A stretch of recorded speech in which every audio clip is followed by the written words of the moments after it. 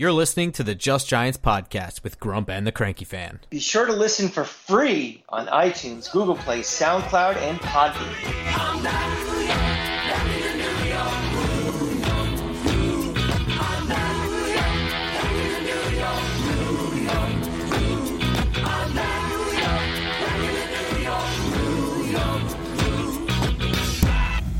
Welcome back to Just Giants with Grump and the Cranky Fan, the best damn podcast for the best damn football team.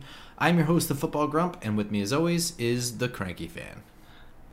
Grump, I really probably shouldn't say this because I think my parents are listening, but once again, I'm sick. This is the third time I'm sick, so everybody just bear with me through this. So if I look a little rough and sound rough, and at the 30-minute mark, I'm going to bang out 2 NyQuils, so if you see me just asleep, it's not because the Grump is incredibly boring. He is very knowledgeable and all-wise, like the Wizard of Oz.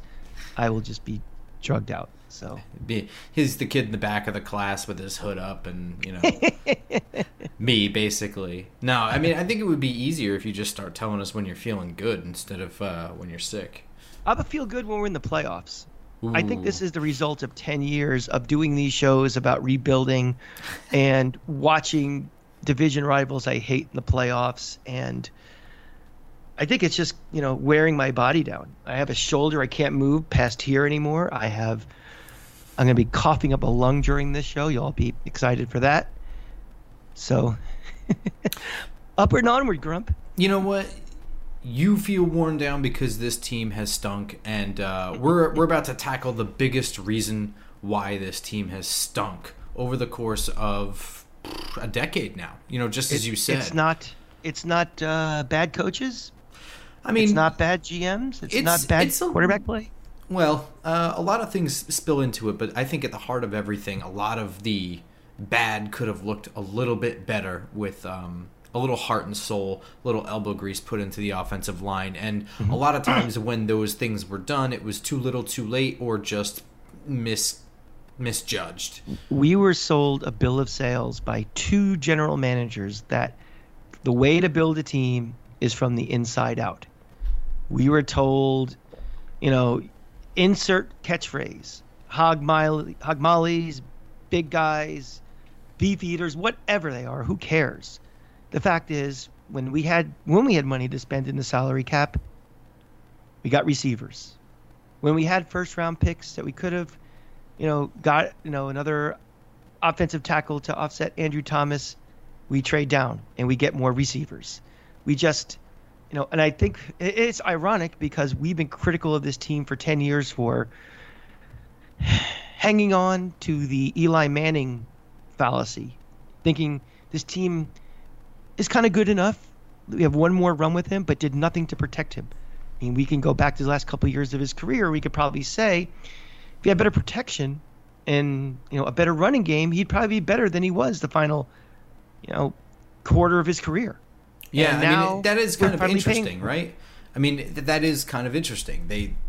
They almost all but admitted that they have been sold. They were sold onto hanging on to Eli Manning, and it's a funny way of showing him any kind of respect is to not protect him whatsoever. I mean, though, like that 2016 year, they just went on a full-on spending spree on defense too. Right, exactly. Yeah, and again, Eli was Eli. Maybe with a great offensive line, he still would have been Eli Manning, who's still an older quarterback. But they went all in, and that's I wouldn't confuse that with going all in with Daniel Jones in 2022. I think, we've been spooked by this ownership group and by past general managers. When they hear things like that, they think we're just riding these guys until it's blatantly obvious anymore. I think, the Daniel Jones experiment, we're going to have an answer for him at the end of this time next year. We're not going to build for one run for Daniel Jones. I think we are building this, for long-term sustained success. And the mess we're in right now, it's going to take a while. You have to crawl before you run with this roster. So we're going to look at the offensive line. We're going to see the moves that they made this offseason. We're not going to be fooled by what they did thinking we solved anything. We'll look at the salary cap hits, implications on that, and we'll look at what's going on in the draft. but you'll see that we might have put our finger in the dike, but there's a lot of water behind that dike. We gotta figure it out.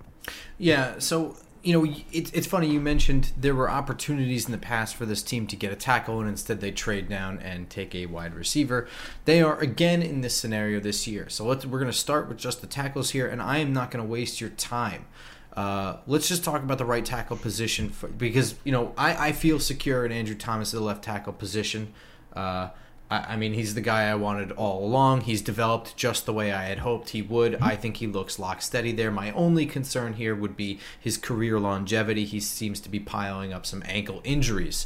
I'd like to see him kind of stay healthy, but otherwise I feel good there. Grump, let's do a quick little football 101 for people. That first pick, we are looking for a right tackle. We're not looking at a guard. We're not looking at a center. I mean, some people might be like, why don't we just get a center and a guard or something? But we are looking for right tackle for the value of that first pick, correct? Well, I mean, for starters, yeah, but the value. I would have to see a Quentin Nelson style guard to be picking a guard anywhere near the top 10 in a draft.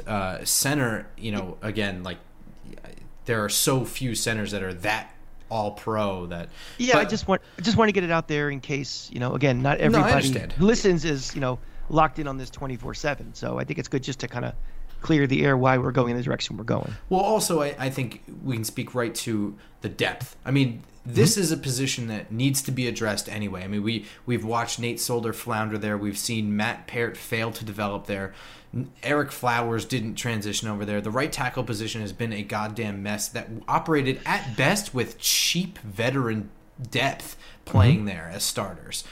Right now, they have backed themselves into that as not even being a possibility. They have no money to sign anybody, and they've signed someone who may be a practice squad level player in Matt Gano to play with. So they really have no choice right now but to get a tackle in the draft. And I don't know why you would screw around with a tackle any later than the first, second round. Yeah, Grump, we're looking at Sport Track, which does a great job breaking down salaries and everything. And they list for the Giants right now 14 members of the offensive line that are signed. The average cap amount is $2 million. Yeah. We only have 4 guys who are making more than $2 million. So, and, Glozinski, Feliciano, all these guys, these new guys we have, are either right around, $3 million or below that number. So what does that tell you? That tells me that these guys are just stopgap guys. These should have no impact on what our draft plan is going forward. This is just so we don't have the sieve we had the last couple of years and the complete, loss, fearing for a quarterback's life or a running back's life. But don't get lulled into we've solved the problem. We haven't. We just got bodies in there that they're replacement level. They're just going to do the job until we get real players. Yeah, I mean, I think they've pretty much went out and got a playable roster. That's about it. Glowinski's the only one that truly has any chops to be a legitimate starter coming into this. If Feliciano has kind of fringe level there, I don't really know what he's going to do at center. He claims that he's the center.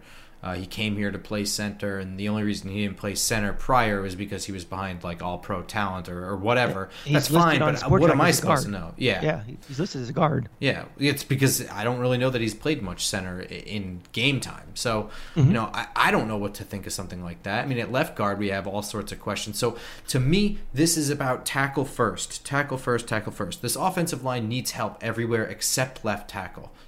They need left guard help. They need center help pretty badly. They need right guard help for the future. I think Glowinski is fine to start this year, but he's only here for a couple of years, and that's probably going to be the end of his, time in the NFL, just about.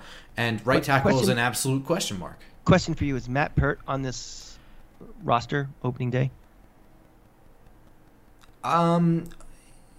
Yeah, I think so, only because he got hurt so late. I don't know if it's going to count. Do you consider like the PUP list like roster or IR roster? I mean, for this discussion, if let's say he's healthy. Okay. You think he'd make this roster? I think he'd make it, but he doesn't belong. I mean, you know what I mean? Like, only because they're so few on this roster, and he's cheap. So, well, remember now, this front office didn't draft him. They didn't put their neck on the line to get him. I don't think he has any long-term staying power here. I think he'll stick around for 2022 because he's hurt, and because this offensive line needs help everywhere, and because this coaching staff and this front office will not have had their own look at him yet until he's fully healthy. That will buy him that last year. But I think I would let go of him now. I'm totally fine with letting him go. This will be his third year or fourth year. This will be his third year, but we won't even see him. He's 25 already, too. Yeah. I mean, when he was brought in, that means little to me when he's got like no tread on his tires. It means nothing to me. So. Yeah, I mean, but it was one of those things like he was brought in as a project, but something. The guy's 25 already, and I still consider him a project.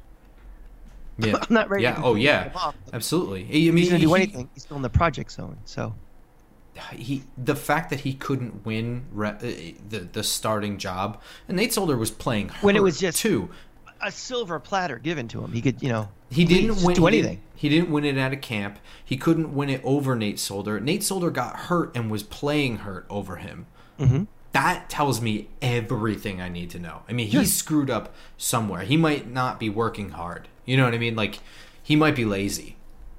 I don't know what else to think about that. That's going to come out in the wash, I think, during these OTAs and off-season workouts and training camp. But again, he tore his ACL so late in the year. He's no part of any of that. I'm not even sure he's ready for training camp, man. That's fair. So, it's like I said, I think he gets bought another year. But staying with the tackles, I'm not going to waste your time too much on I'll show you the guys I reviewed on the thing over here. Let's change our view here.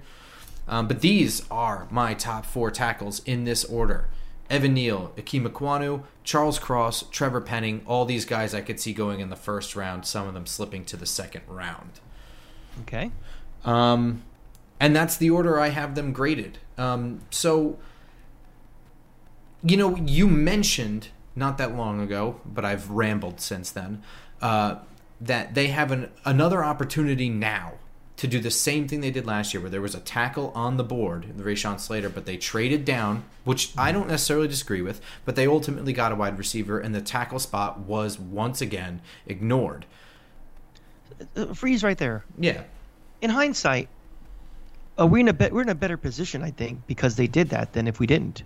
I mean, having those 2 chips now with a new front office rebuilding, that wasn't the plan for Dave Gettleman to set the table for the next guy, but.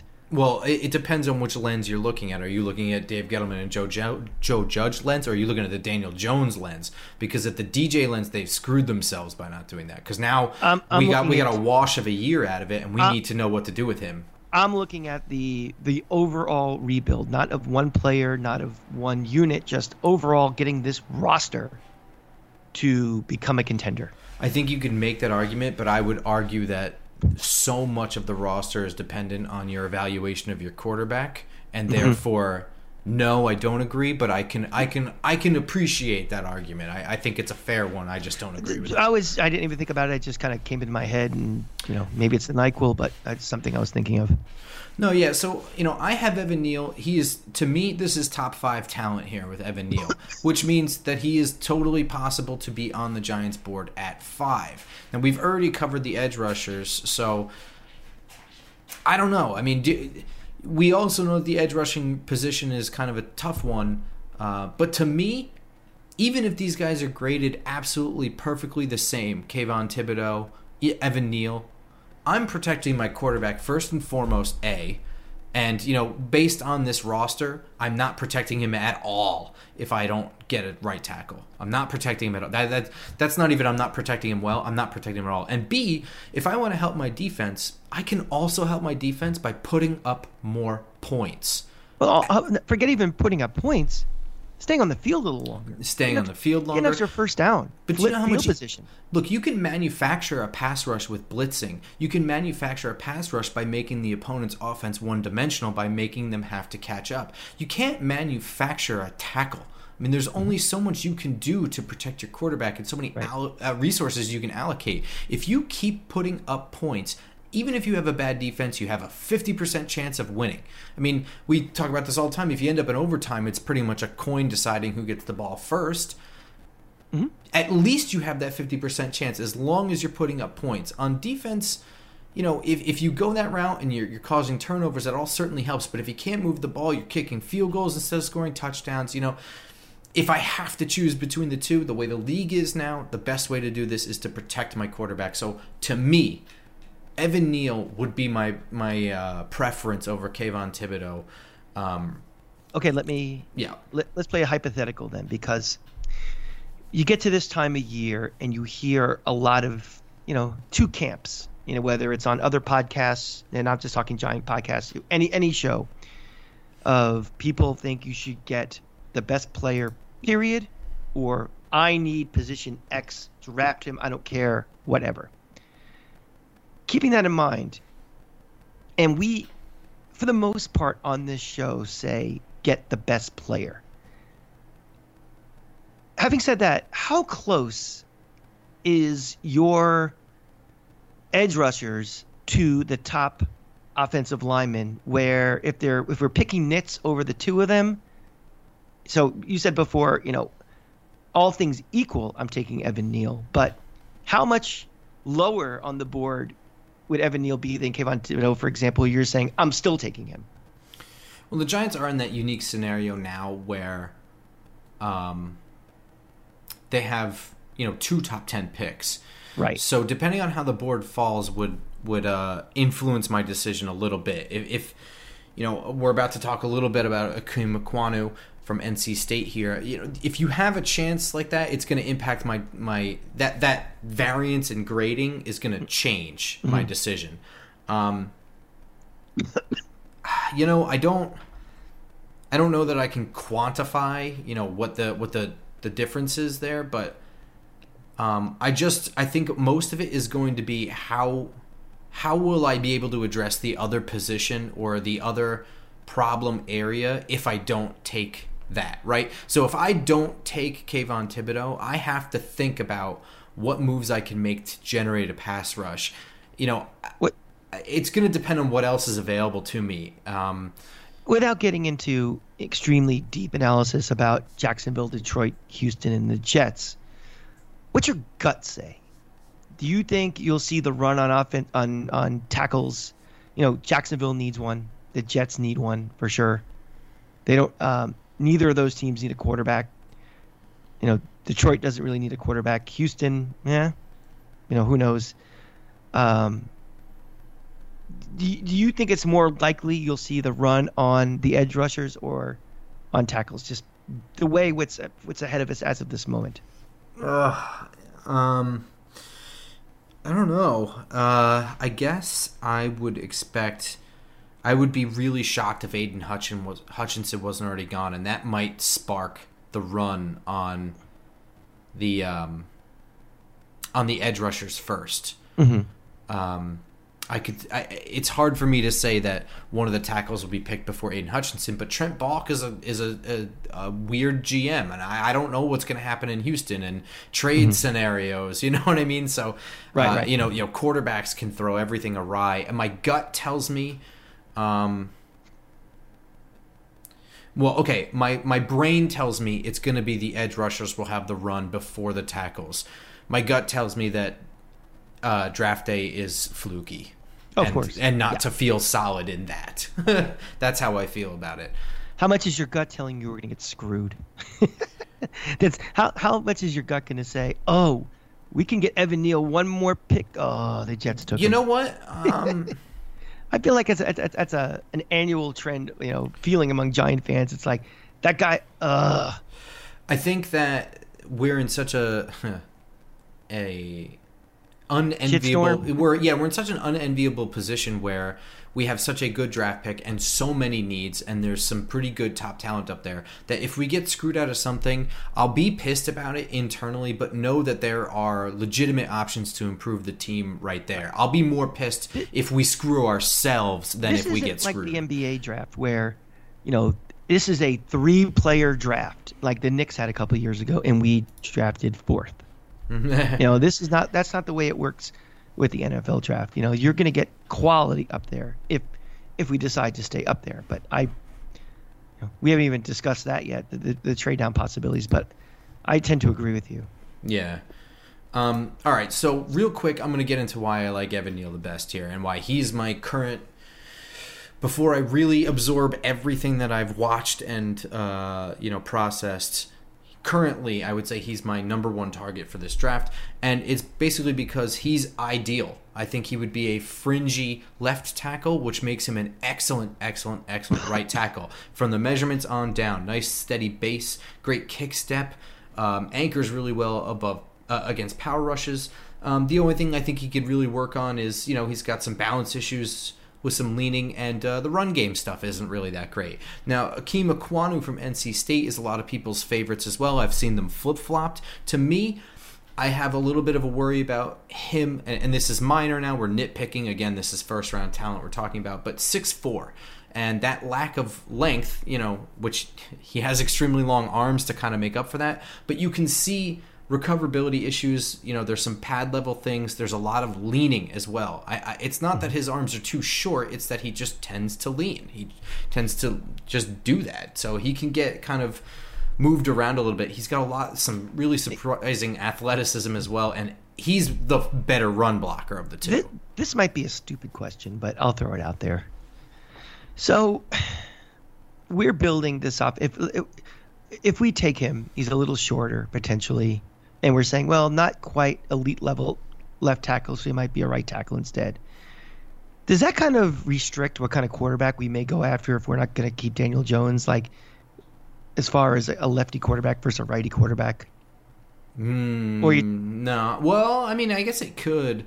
Because again, the amount of lefty quarterbacks and good lefty quarterbacks are pretty low. Mm-hmm. But, if you're saying for a guy like him, it's like, left tackle, throw him on the right side, all of a sudden he becomes your de facto right tackle, a left tackle on the other. Just something to think about, I guess. Yeah, I think that would be like an ideal scenario, is that you can always get yourself a left tackle that probably isn't good enough to play left tackle at a high level in the NFL, but could flip to right side and be locked down on the other side. Sure. Could Andrew Thomas go over there? Sure. He did it in college. I would prefer to keep him on the left side personally. But I also think he's better than Evan Neal. I like Andrew Thomas's all-around game a little bit better. Maybe his footwork is a little bit chunkier, but I like his run game presence more. I think he's I don't know. I just like Andrew Thomas more. He looks a little bit more polished than Evan Neal. Okay. There's two other guys that tend to make first-round buzz, and I have them as like fringe first-rounders here. I could see them going the second. It's Charles Cross from Mississippi State. Some people have him ranked really, really highly. I don't, but I can understand why. My issue with him is that I think he's got below-average anchor. I think he has some natural strength to hold on and slow things down, but he tends to get hands in his chest and he just gets walked back in the pocket. And he's also got some weird bouncy foot thing that I don't really like. He has like this weird hop step recovery. Not really into, just some little things I think he can clean up. So I don't think he would be a bad right tackle or anything like that. I wouldn't be upset if he became a Giant, but I would be upset if he were picked really high because I think he's got some things he needs to work on. All right, let's play hypothetical again. Okay. We trade out of 5. Mm-hmm. And we get, 10 and a first-round pick next year and another second-round pick or something. I don't know. Okay. Are any of these guys you're talking about guys you'd want to take at, like, end of the first round, beginning of the second round? Because you're grading them kind of like fringy second. Do we want to, if we trade down, invest in them or what? Well, there's 2 of them that I have graded down there, and that is Charles Cross and Trevor Penning. I'm okay, depending on the trade down haul and what they get. I'm okay with Charles Cross being a Giant. I have some questions about him. He's got some things he's got to work on, but I think he can work out. I think he can be a very superior pass blocker in the NFL, and they can do some things there. I also think he's a pretty good run blocker, but see, you flip to Trevor Penning, and first of all, I don't really like fucking around with talent. You know what I mean? Tackle is a really serious position, and you need to approach it seriously. Just because right tackles in the NFL are not usually your top picks doesn't mean shit to me. Here's my position. we need a lot of things, and probably ideally, trading down, getting more draft picks, more assets, more maneuverability might be in the overall best interest of this team. But you have the opportunity to get a guy that could be, cornerstone B. Yeah. For under, rookie scale. I mean, salary comes into this. Remember, we don't have that much money. And if we can kind of not have to worry about paying, both offensive linemen, again, I'm going back to that list on the cap allocation. We're not paying these guys hardly anything. If we can get somebody, high up for relatively a bargain, it's almost like getting a quarterback on a rookie deal. Yeah. Yeah, I agree. I would sooner draft Evan Neal and trade out the other pick to acquire more picks than I would draft the edge rusher and trade out for the tackle. To me, I don't want to fuck with it. The way I look at it, too, is if you use 5, that's one spot that a quarterback will not be taken. Mm-hmm. So that 7th overall pick becomes more attractive to other people. Yeah, absolutely. You bail out of 5 to somebody, someone's going to take a quarterback, most likely with it, and then all of a sudden that's one less valuable that other pick is going to be and other things. We're going to get into a lot more of these like kind of scenario things and scheming things in our show next week when we preview the actual draft. But I mean, these are all things that weigh on my mind at night. Trevor Penning, I really like. People like him because he's violent and I'm serious. I mean, he not will, in the violent way. He is all not like 6'7", 330, but he will just throw people. And those are really nice splash plays. But he's got some serious issues. He's got some wild kick step action. Obviously he's very good against like bull rushes, but he feels more reactive than proactive. He's very raw to me, and I think his violence early on is going to be out of control, and it's going to be a lot of penalties. I'm telling you, it's going to be a lot of holdings, personal fouls, shit like that. He's got to get it under control first. My standard question, is that coachable? I think so. I mean, we have to remember that he's coming out of northern Iowa, so he is not coming from the greatest of coaching to begin with. He's not going up against the greatest of competition to begin with, so he's very much a raw talent. Yeah, he's a raw talent. That's pretty much it. I think that the things that he does well, you can't coach that aggression, and you can't coach his size or his athleticism. So he can be somebody, and don't think I don't think so. With this team, you've got to be taking sure things at surefire positions. You nailed it. I don't want to be drafting the JPP of right tackles. I don't. And maybe we miss out on getting an all-pro talent that no one else saw on the cheap for a couple of years, but I'll settle for a Pro Bowler. And this may be completely unfair and a stupid argument, but you only get a first chance to make a first impression once. Mm-hmm. And, this is a very, very important draft for the Giants. Whole new front office.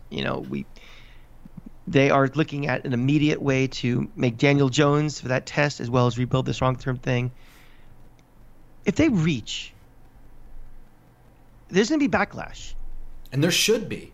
And if that reach doesn't pan out, it's going to be same old Giants. Well, and that may not mean that much, but what does that mean to other front offices around the league? Do they feel like they could take advantage of this? Absolutely. It makes us look like saps. Right. I would be pissed because here's the thing. This is the full reset. So there's no reason to be reaching here. This is your time to take your time and get it right. Mm-hmm. So while I'm going to flip to the second round guys, and I'll rotate in my third, fourth, fifth round things on the side over here, I'm going to talk about the second round guys real quick, just because I think there's a chance that we don't take a tackle, for whether we get screwed out of it or whatever in the top 5 or we trade out or something. These are the guys I guess I would target in the second round. Bernard Raymond from Central Michigan. Very, very athletic. He's got the size. He's very raw. I think you can coach him up to be a very athletic tackle in the NFL, but he's an Austrian exchange student. He was a tight end until 2020. So, I mean, he's very much learning position. He could definitely be something, but he's got a lot of technique issues he's got to get down. And Daniel Falele from Minnesota, I get worried though, because 6'8", 387 pounds is too big, probably, and he's got some real movement issues. He's got some nice size for his speed, but it's still a problem. His speed, and he might get abused. This might be my own personal bias, but you said Central Michigan, and that red flag warning came up. Jim McElwain coaches them, and Florida had a bunch of offensive linemen who were wasted in college, and were drafted because of their size and speed and their measurables, but never panned out when they should have been. So I just see that, and I just, all the things that are wrong with me, my head hurting and my arm and all this, that's just my gut just kind of went off right there. So. No, I mean, that's interesting. With the coaching that they come out of in college, I think is important, and I didn't know that. And Jim McElwain had a rough time at Florida, to put it pretty mildly. Exactly. All right. So, that said, even though the Giants have needs at 4 positions on the offensive, I guess 3 positions. They have immediate needs at 3 positions on the offensive line. Tackle has to be the number one problem, though, right? Absolutely. Yeah. That said, they would be very well served to continue bolstering their offensive line with some interior talent. And there is a lot of it in this draft. And so I'm going to say this right now. There's so much that they could not possibly have scouted all of them myself. I did the best I could. What's wrong with you? These are the guys that I've got. I'm going to go over my favorites from them, where I have them rank and why I like them. But this is chock full, and I guarantee the Giants are going to draft some guy I didn't watch, so that stinks. But the first round talent here, fringe first round talent, Kenyon Green from Texas A&M, Zion Johnson from Boston College. And after looking at them, I feel very confident and can say Kenyon Green I like better. Zion Johnson, I think, has a little bit of lateral slowness, and he played on a very good offensive line at Boston College where he had a lot of help. Not that he needed it. He's the best guy there by far. But I think a lot of that lateral slowness was masked either by good talent or scheme. Kenyon Green is a lot more athletic, and he played 4 positions on the offensive line, everything but center at his time there. How important is that to you, that versatility? I mean, it's not a deal breaker at all, but it would be something I would consider, especially this year where, like I said, we have needs literally everywhere. I think Kenyon Green, Bobby said this and I hadn't considered it. Bobby Skinner said this. If they don't get a tackle, Kenyon Green might be a better tackle at right tackle than some of the other options that are available high up. So while he might be your right guard of the future, if he's the best shot you have at right tackle this year, they might not actually be that bad having him play right tackle and Glowinski at right guard and then making that transition later on at another time when you want to use picks however you want to use them. So the versatility is a mega plus going into it, but I wouldn't say it's a deal breaker for any guy that's pigeonholed into one spot. I mean, they have needs so fucking everywhere. I don't think it really matters. But I did want to say that Zion Johnson I do like a lot, but I liked him a little bit less when I saw him trying to move side to side in the Senior Bowl. It shows up a little bit there that he can't square up and really throw his body into it and really utilize the strength the way he knows how. Kenyon Green is a little bit more athletic, but both of those guys are fantastic. In the second and third round, I really, really, really like, and I didn't do much work on him until just recently, but Lecitus Smith from Virginia Tech, I think, is really, really good. And he is going to project to be more of a guard, though he did play some tackle as well. I think his technique is very, very good. I think the big knock on him really would be that he needs to keep working on his hand fighting. And he has some inadequate length. He's 6'3". I mean, I'd like him to be a little bit bigger, and I think he could be a little bit stronger. But that's really the only thing I got. I think he would be an instant start at left guard, and I don't think we would look back if we had Lecitus Smith. Virginia Tech also was at the Senior Bowl, I believe, and I'm pretty sure I had good things to say about him. There's preparation for you. Well, it's late.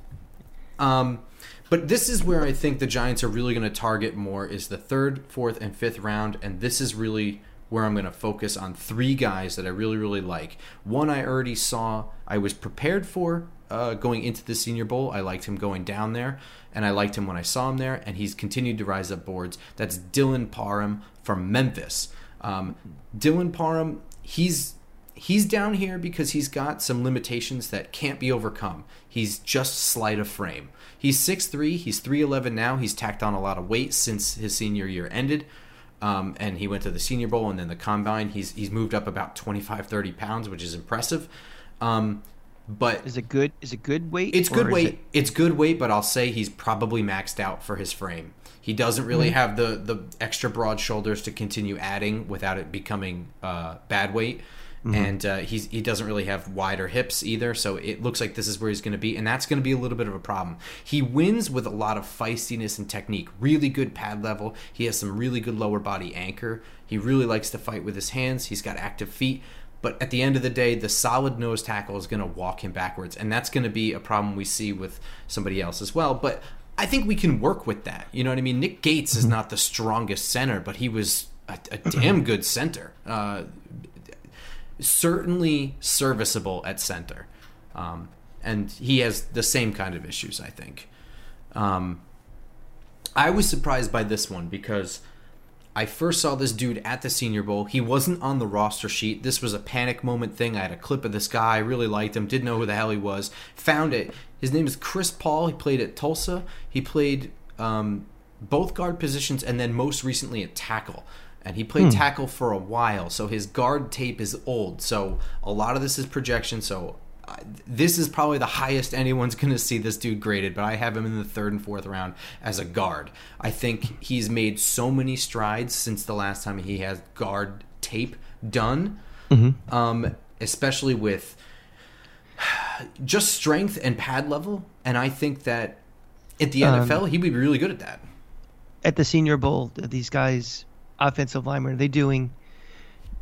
Do you see them bouncing around the offensive line during drills or even in the game itself, or how does that work? Yeah, certain guys. Was he one? I think he was one of them. Another one was Zion Johnson, had some snaps at center, but he didn't look that good. Dylan Parham had some snaps at center. I don't believe he played any center at school, but he did play all along the offensive line. So they did move guys around, left guard, right guard. Not as much tackle to guard as you'd think. And I didn't really see where Chris Paul... But there were so many guys rotating. They would have 5-man drills, and I'd just see all the helmets scatter. It's a lot to keep track of. But right. But they all moved around a little bit. So, yeah, he definitely got some movement around. I really like this dude. I have a little clip of him, and one thing I saw him in the Senior Bowl is some really good anchor. His drive is a little awkward. He's got some things he could work on, but... I like this dude in the inside. And lastly, last one I'm going to fire at you at rapid speed here. Cole Strange from Chattanooga, Tennessee.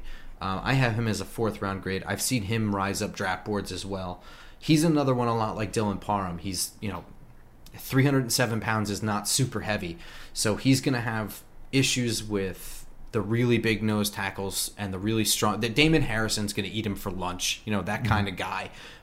That's fine. Against most NFL defensive lines, he's going to win with really good feet, getting good angles, good pad level, good technique, and fast hands. And that's what he does. And more than anything, I like his nastiness. He has serious grit to him. And you saw him at the Senior Bowl. He was jawing after every rep. Because he's hanging with guys like Travis Jones, who I have pegged as a 2nd-round nose tackle that's 300 million pounds. So wow, that's that. Yeah, yeah. And not PHAT. Yeah, no.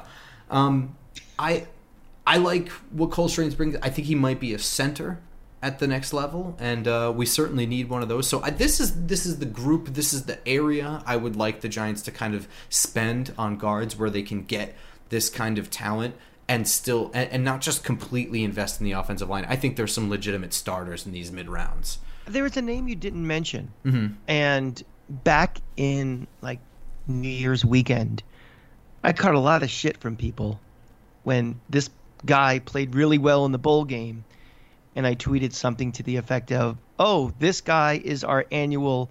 I haven't watched one college football game this year, and I saw this guy, and now I think he should be the 1st overall pick in the draft."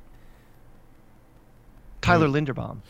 I have him listed as second, third round talent. I don't think he's first round talent personally. But I do think people were telling me I was an asshole because, I know who he is. He should be our fifth pick on the fifth, our fifth pick or seventh pick. So now that we kind of calm down and relax from, what do they call it when you see something, recency bias, you don't have him anywhere near the first round. I don't. I've seen people have that, but it takes a lot for me to have a pure center in the first round to begin with. So he would have to be amazing, but 6'2" and under 300 pounds is not ideal, and it shows up. It shows up at times. I mean, he's got some good technique. I'm sure he shines here and there, against this, that, and the other thing, but, when you're 6'2", your reach just isn't there, and you tend to lean, and you start to see things like that. He gets a little bit wild, and he can kind of lose his balance and get sloppy, and he doesn't have the greatest strength because he's just not a big enough guy right now. But I don't think he's bad at all. I would absolutely be happy if Linderbaum became... I wouldn't say he was bad. It was just all of a sudden... It takes a lot for me to have... The people they went insane over a guy that most people I know never heard of 3 days before. Yeah, and I don't think you're totally wrong or anything about that. Right. Some people, yeah, I get it. One or two people are like, look, I had this 5 days ago. But a lot of people went nuts when they watched that game, and they were like, you see? Look at this guy. Draft him. So... Yeah, and as my things are scrolling over here, my slides, I have Alec Lindstrom, who people I see asking a lot about, the center from Boston College, way lower for similar. He's got strength issues, he's got lateral movement issues. Boston College had 2 offensive linemen that should be like in the first or second round. They'd be a hell of a lot better team than they were. Yeah, well, I mean, they did have a really good offensive line as a unit. I think more than anything, he benefited from playing next to Zion Johnson and combining their talents. But he's a good center as well. But I mean, I would not be scrambling to get him if he's sitting pretty where he belongs. We absolutely need a center. I'd be happy with him, but I wouldn't be ecstatic or anything like that. Gotcha, man. And that's pretty much our offensive line group. It's a lot of guys. I did a lot of work on all of them. I didn't want to read through my notes on all of them. I feel like that's a waste of time. Because again, where we're most likely going to be picking, and the spot most likely going to impact this team in more of a longer-term view are the guys you covered. I don't need to know the top 15 guys who would be in the 4th round. It doesn't do anything for me. It's not long-term solutions. Yeah. And you probably can get guys in other positions of need around there. How are you feeling about this draft? We have one position group left to cover, which will be out on Friday, and that's wide receivers. It's not really one that I have super high up on my lists of things for the Giants. So we've covered just about everything. I'm fascinated by this draft more. It'll be our first real sense of kind of looking into the mind of Joe Schoen and the front office of what they really think about this roster, and how much of it is we said this all along. Timeline. What are timelines? If we see them wheeling and dealing quite a bit, you could, there's your answer. That this is going to take a while. They are setting themselves up, for sustained growth, with getting multiple assets and multiple picks. So nothing would really. They can go either way. They could do no trades, and take an offensive lineman, take an edge rush in the first day, and we get on the show and we talk about it, and we say we solved 2 major problems right now. They could also really go nuts, wheel and deal, trade out of the first round, trade back in the first round. Who knows? To me, this is a real interesting just kind of barometer of what they're thinking. And now we're done with the off-season winning, with all the GM speak and coach speak and blah blah blah blah blah. Proof's in the pudding. So what do you do? What guys are you picking? How are you positioning yourselves for 2022, 2023? Daniel Jones, life after Daniel Jones, life after Dexter Lawrence, life after everybody on this roster. So that's what I'm kind of really fascinated to see what's going to happen.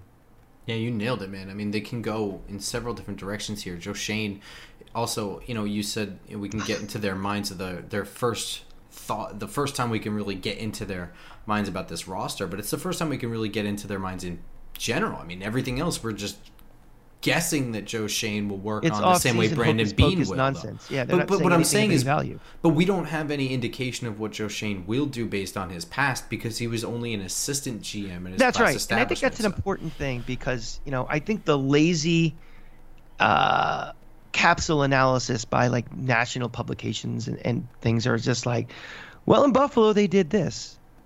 Well, we don't really know what went on in that war room of how involved he really was, and was he a process guy? Was he a dissenter on things? And maybe in the interview it was like, hey, I didn't like what they did. This is what I would have done. And that would have been like, oh, interesting. So I think that actually helps us drafting because not only do we not know what's going to go on. No one else does. No one else does. That's a good point. The Jets and Detroit and Jacksonville, they don't know. And the teams like Carolina behind us, they don't know what we're going to do. So that little chess match, I think, is fascinating. And further into that, he's got so much there's just so much involved in this draft with the amount of holes, with the picks, and James Bradbury's wrapped in there, and the cap. And can we even afford to pick at 5 and 7? Can we make that much money to spend? I would just say this to everybody: is that don't act like an asshole.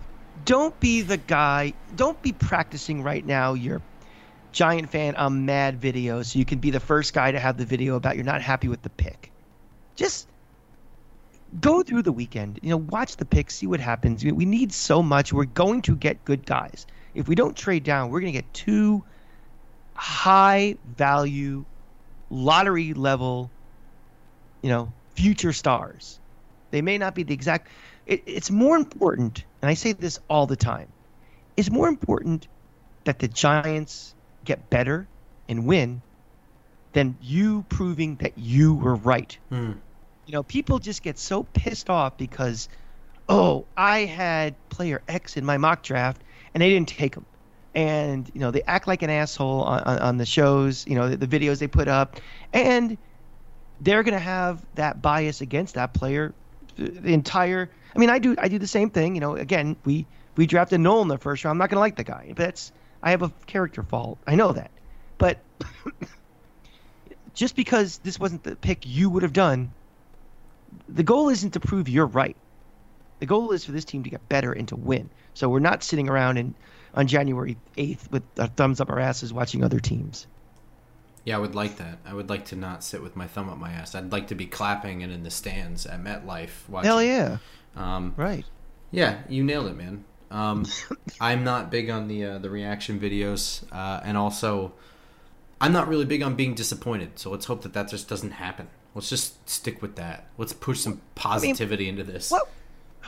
My last question for you, which I'll ask it anyway. What would disappoint you?